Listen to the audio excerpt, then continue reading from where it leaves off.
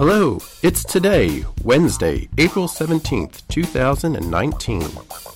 And today is Ellis Island Family History Day, Ford Mustang Day, Herbalist Day, International Haiku Poetry Day, Nothing Like a Dame Day, World Hemophilia Day, and Blah Blah Blah Day. On this date in 1790, Benjamin Franklin died at the age of 84.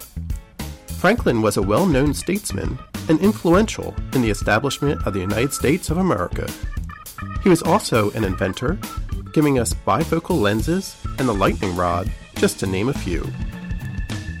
On this date in 1976, Mike Schmidt with the Philadelphia Phillies hit 4 consecutive home runs in a single game against the Chicago Cubs.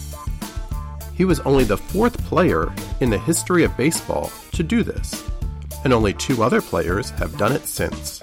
They are Seattle Mariners' Mike Cameron on May 2, 2002, and the Toronto Blue Jays' Carlos Delgado on September 25, 2003. I mentioned that today is Ford Mustang Day, and that's because the Ford Mustang was officially unveiled by Henry Ford II at the World's Fair in Flushing Meadows, New York, on April 17, 1964. The car was named for a World War II fighter plane and was the first of the pony cars.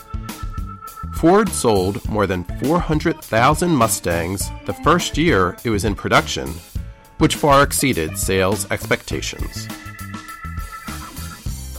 On this date in 1937, Daffy Duck debuted in Porky's Duck Hunt. Today in 1971, Jim Acosta of CNN was born, and in 1972, Jennifer Gardner of Alias TV show fame was born in Houston, Texas. Don't forget that April is Fair Housing Month, Financial Literacy Month, and Frog Month.